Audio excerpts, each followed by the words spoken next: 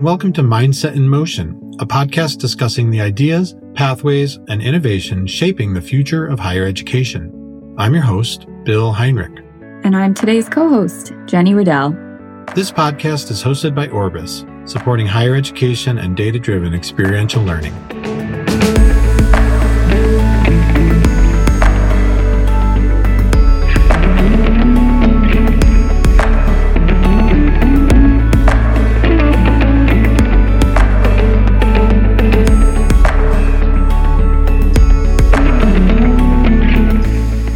So on today's episode, we will be exploring learning outcomes and competencies. What are they? How are they different? How they tie into digital credentialing? And simply put, why do we care about them? So Bill, thanks for being in the hot seat today, taking on all my hard-hitting questions. Yeah, it's interesting, Jenny. This is my first experience hosting a podcast, and here I am being the guest and the host. So kind of an interesting experiential way to learn how to do this. So thanks for this opportunity. Okay, so I guess on today's episode, a lot of these competencies and learning outcomes aren't new concepts for some of our listeners. I know in working with Orbis customers, many institutions are using our solutions to tie competencies and learning outcomes into a variety of different student experiences, from courses and programs to co-curricular experiences. But maybe for listeners that aren't too familiar with these concepts, we can kind of kick things off with just a quick description of what they are and how they differ. Yeah, so learning outcomes and competencies are pretty straightforward ideas, and really, they represent ways of clarifying our intentions for students or our learners, right? We're just setting the ideas that we want to communicate in learning and writing them down and making them as clear as possible. We attach metrics to them so we can define success at the end of it. So just that's the basic idea. And then learning outcomes differ from competencies in a particular way. So learning outcomes are statements that are written down, like I just said. And the goal of using a learning outcome is to communicate with our learners what we want them to learn. And so let me give you an example. I used to be before all my fancy book learning, I used to be a cross-country ski instructor. And that was a great job because I really learned how to be an instructor, to be a teacher of both concepts and skills and abilities. But the learning part of teaching cross-country skiing is, I had these learners, they were clients who were coming to learn a new skill, but I had to teach them some concepts, and I had to teach them like what the ski was and how the ski interacted with the snow and, where are the different parts and what is balance. And so all these concepts are pretty straightforward. I had pretty motivated learners. They were there, they were paying for the large part. So they were motivated, but I had to teach them these basic concepts. That constitutes a learning outcome, like understanding what a thing is or how it works. Those are things we can conceptualize, we put in our heads, we can test that, we can quiz on that, we can assess for learning in those spaces. But to move to competency, I needed to ask my learners, my clients, to take that learning and apply a skill like balance or a skill like propulsion on a ski or something like that, or a skill like putting the ski on. Apply that skill or that willingness to do something to that learning, right? So I would say, okay, here's a ski, here's how it works. And then I would show them how it worked with my ski. And then I would say, okay, now try that skill out. And so they would develop this knowledge and skill in that moment. Okay, but they're still not skiing, and that's what they came to do. So I still wanted to push them and encourage them. So then I would ask, or, I would show people how skiing worked, and I would apply the knowledge of the ski or balance, and then the skill of attaching my foot to the ski and balancing on the ski, and then make that go forward and glide while balancing on my ski, right? And that was the fun part of cross-country skiing, which is why people showed up. And that starts to amount to knowledge, skills applied to a particular context. And here we're starting to approach competency. And so competency as a concept is an additive function, right? So we want to take knowledge or concepts, apply skills like balance, and then do something with it, in the snow or on ice or something like that, right? So we want to apply that. And that's the applied version of that knowledge and skill. Together, by the end of a 90-minute lesson, I could have our ski clients, developing basic competency with cross-country skiing. And that's kind of how those terms differ. So knowledge is enough, and, learning outcomes represent that. But the competency is that knowledge plus skill, usually plus a disposition, which, like I said before, my skiers were pretty motivated to be there. So they were willing learners. And taking those three together applied to that context of snow on the ground, and together that makes a competency or a basic competency. And then you can add layers and layers and refine techniques to get more advanced. So how does a competency differ from a skill? That's where I get a little bit confused. Competencies are knowledge plus skills plus disposition all packaged into one. So it's kind of the whole package. So you could have a skill of balancing on 2 feet, right? You could balance right now, maybe, depending on how your body works. It's easy to imagine the skill of balance or the skill of using an Excel spreadsheet. But to apply that skill to a particular context for a particular reason makes it a competency. And that's the key difference there. Gotcha. I think it's really interesting when, we look at how these can kind of stack up and add value to students, especially students that are new graduates and entering the workforce. I think back to when I was in university, I really struggled to find a job in my field for probably a good at least year. Part of the reason, of course, it was a recession at the time, but I also was terrible at interviews. I would sweat through them and just kind of put on this weird facade. But I really found it difficult to really articulate what I had learned and what skills I had developed. So can you talk a little bit more about how, especially when we look into competencies and learning outcomes and how they tie into digital credentialing and the exciting things kind of happening there? Yeah, that's a great question. So, it's interesting. Students who are graduating, they likely have knowledge and skills and probably even competencies, depending on how they were trained in college and university. Your example of articulation is really important. So when instructors write down learning outcomes and competency statements as goals, as intentions of learning, their instructors are already modeling the ability to articulate what's going on for students. And I think it's really important that as instructors, we're coaching our students to pay attention to that language and practice saying it out loud. I think it's another layer of learning to somehow take the different skills and interests and activities somebody did in college or in different parts of their lives and apply it in the moment to that interview, right? And so to your other question about how digital credentials play into this is digital credentials make it easier and more portable. Right now, students graduating from colleges and universities, they're going to log into their school's website and request a transcript, which will then get sent probably by mail, but increasingly digitally to an employer who has to decide whether or not that's trustworthy, right? And so the student has to do a bunch of work, but doesn't really see that. With portable records, with digital records, a student can see all their records in one place. And even seeing all those records is actually, back to our last podcast about experiential learning, it's actually a moment of reflection. So to see yourself, your portfolio of activities all in one place, you get to start to literally connect the dots. You can say like, wow, I did this cool thing in college and that made me think about this other class I took, which made me think differently about how I wanted my career to unfold.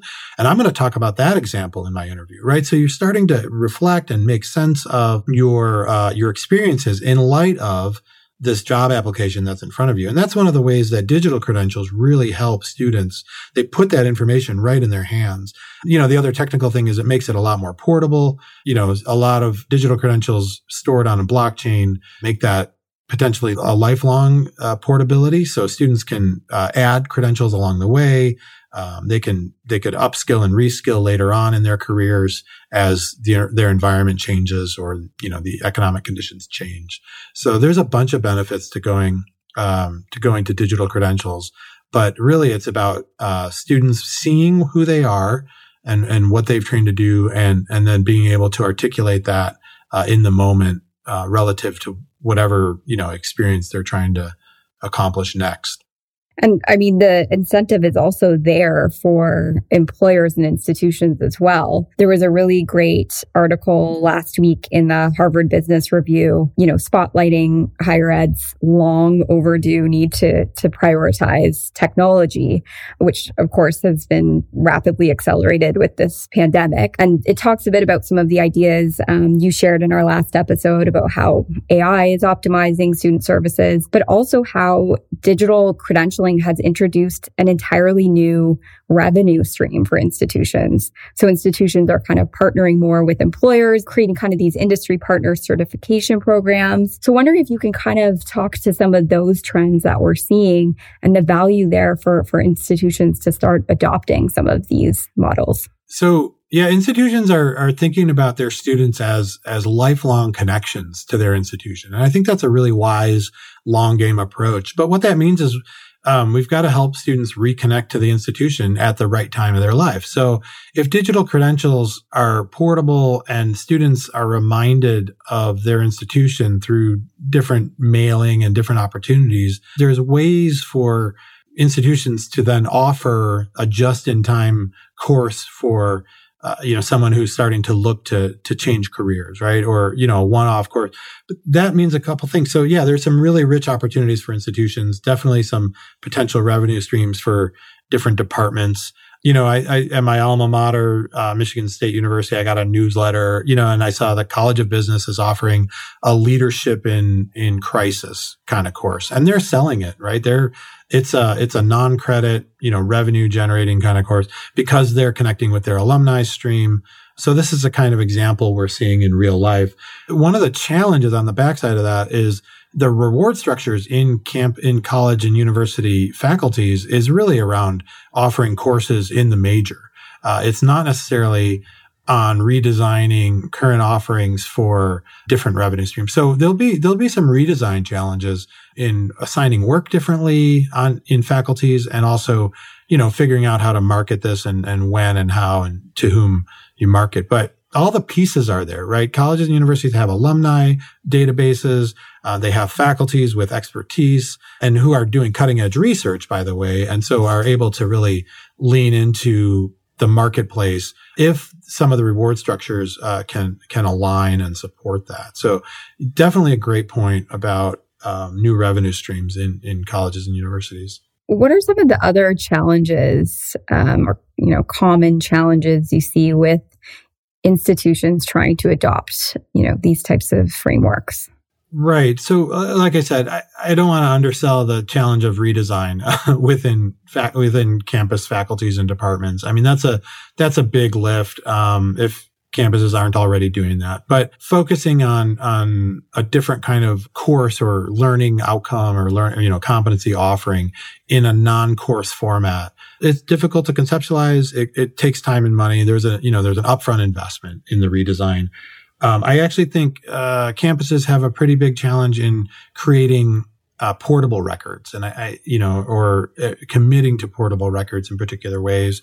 There's lots of choices in the marketplace about portability. Blockchains are great. Some blockchains are proprietary, and so they're not as open and harder to guarantee students access to those for free in the future. So got to think about open and proprietary blockchains. I mean, there's just a lot of decisions to make about how a portable record remains valuable to a student over their lifetime, and then how to keep that student engaged through their lifetime to the campus environment. So I also I'm curious when we're going back to kind of the interview process, there's a really amazing opportunity when we're talking about equity and, the hiring process. We talked a little bit about that in the webinar with Highland last week. Maybe if you can kind of touch upon some of those concepts, because I find it really interesting. One of the promises of competency education and portable records combined, portable blockchain records, is, it puts it gives a lot more skills access to students. So it lets students see their own skills, like I said earlier, and also keep those skills really portable in their, something like a digital wallet. And that openness, operationalizes equitable outcome for campuses, right? So one of the things that hiring managers do when they're looking through a pile of resumes is they use filters, and they use either conscious or subconscious filters to make decisions about who they're hiring. And there's a long and good history of employers working closely, recruiters working closely with campus departments that they know produce quality educated people to work in those companies. That's not news. What's different now is companies are really focusing on hiring a diverse pool of candidates from many backgrounds that many of which are currently, underrepresented in colleges and universities. So recruiting on skills versus on the name of the college or the university is a much different filter. And using a different set of filters for companies helps achieve that promise of equitable outcomes for students. Because if a company is looking through a skills filter, they might see, Jenny, that you actually have a lot of really interesting skills, even though you don't have a degree from the place they typically recruit, or even though your skills came from 3 different places. They might be able to see that you have the potential for a competency in their area before you do. And they might reach out to you and encourage you to apply, right? Before you even see yourself in that job, because they understand the skills they need, and they're recruiting on skills versus recruiting on campus reputation or some other proxy for quality, right? They actually want to see that. And your portable credential wallet is going to show, that you earned the skills from a reputable place. It doesn't necessarily have to be top tier reputation kind of place, but you earn the skills. And then what's attached to it is the evidence of your work, right? So there might be a paper you wrote or a demonstration you gave, digitally represented in that digital wallet. And so the depth of those credentials is actually a lot more powerful and lets employers see quickly into the real competencies that you carry as an individual. And that's where it starts to benefit students in more equitable ways for access to employment and other opportunities. And kind of on the other side of the coin, it's not even just the benefit of digital credentialing is not just kind of specific to the academic experience. There's also a real advantage for lifelong learners. The article, made a really good point about they had this stat that something like 71 million Americans have the skills to succeed in higher wage jobs, but they're systematically overlooked because of the lack of the 4-year degree. So there's kind of a shift emerging, right, from just the one and done 4-year university degree to these opportunities to continue upskilling and growing your competencies throughout your workforce. That's a really interesting statistic. And, we'll link the article so you can read up on it. But right, like having the skills to succeed, it's a matter of having those skills, but also articulating what you want to do with that, and also knowing where to look. It's a really good point that employers are overlooking because, again, they're not searching on skills. They're searching on a proxy for skills like a university degree or something like it. And it's not a bad proxy. I mean, university degrees do mean something, and there's something to be said in that argument. But yeah, if you want to break it down and you're willing to train some employees, there are a lot of people with a lot of skills out there that are ready to go and can do really interesting work if they begin to see their skills as valuable in different ways. So yeah, there's a shift ahead. I think that's going to be a challenge we're not necessarily naming, but there's going to be a shift in hiring practices, and a shift in what we write down from an education record standpoint, what gets written down and recorded and then shared. Those are some of the key shifts. Yeah. Awesome. Well, I think that gave us at least some foundational knowledge about what competencies and learning outcomes are and how we're seeing them right now. And Bill, you're actually going to be talking further to some of these topics on your next podcast, right? That's right. We're interviewing an industry recruiter who deals with assessing skills in thousands of resumes, every month. Someone who's really versed in this. So stay tuned for that. That episode will drop at the end of October. Thanks so much for walking me through that today, Bill. Yeah, it's a pleasure, Jenny. Thanks for letting me be the guest today. And we'll look forward to the next conversation coming at the end of October. All right. We'll leave it there. Thanks. Thank you for tuning in to Mindset in Motion, a conversation to help you think about big picture topics in higher education. If you have questions for me or just want to talk about your institution, connect with me at bheinrich@orbiscommunications.com or check out our website at orbiscommunications.com.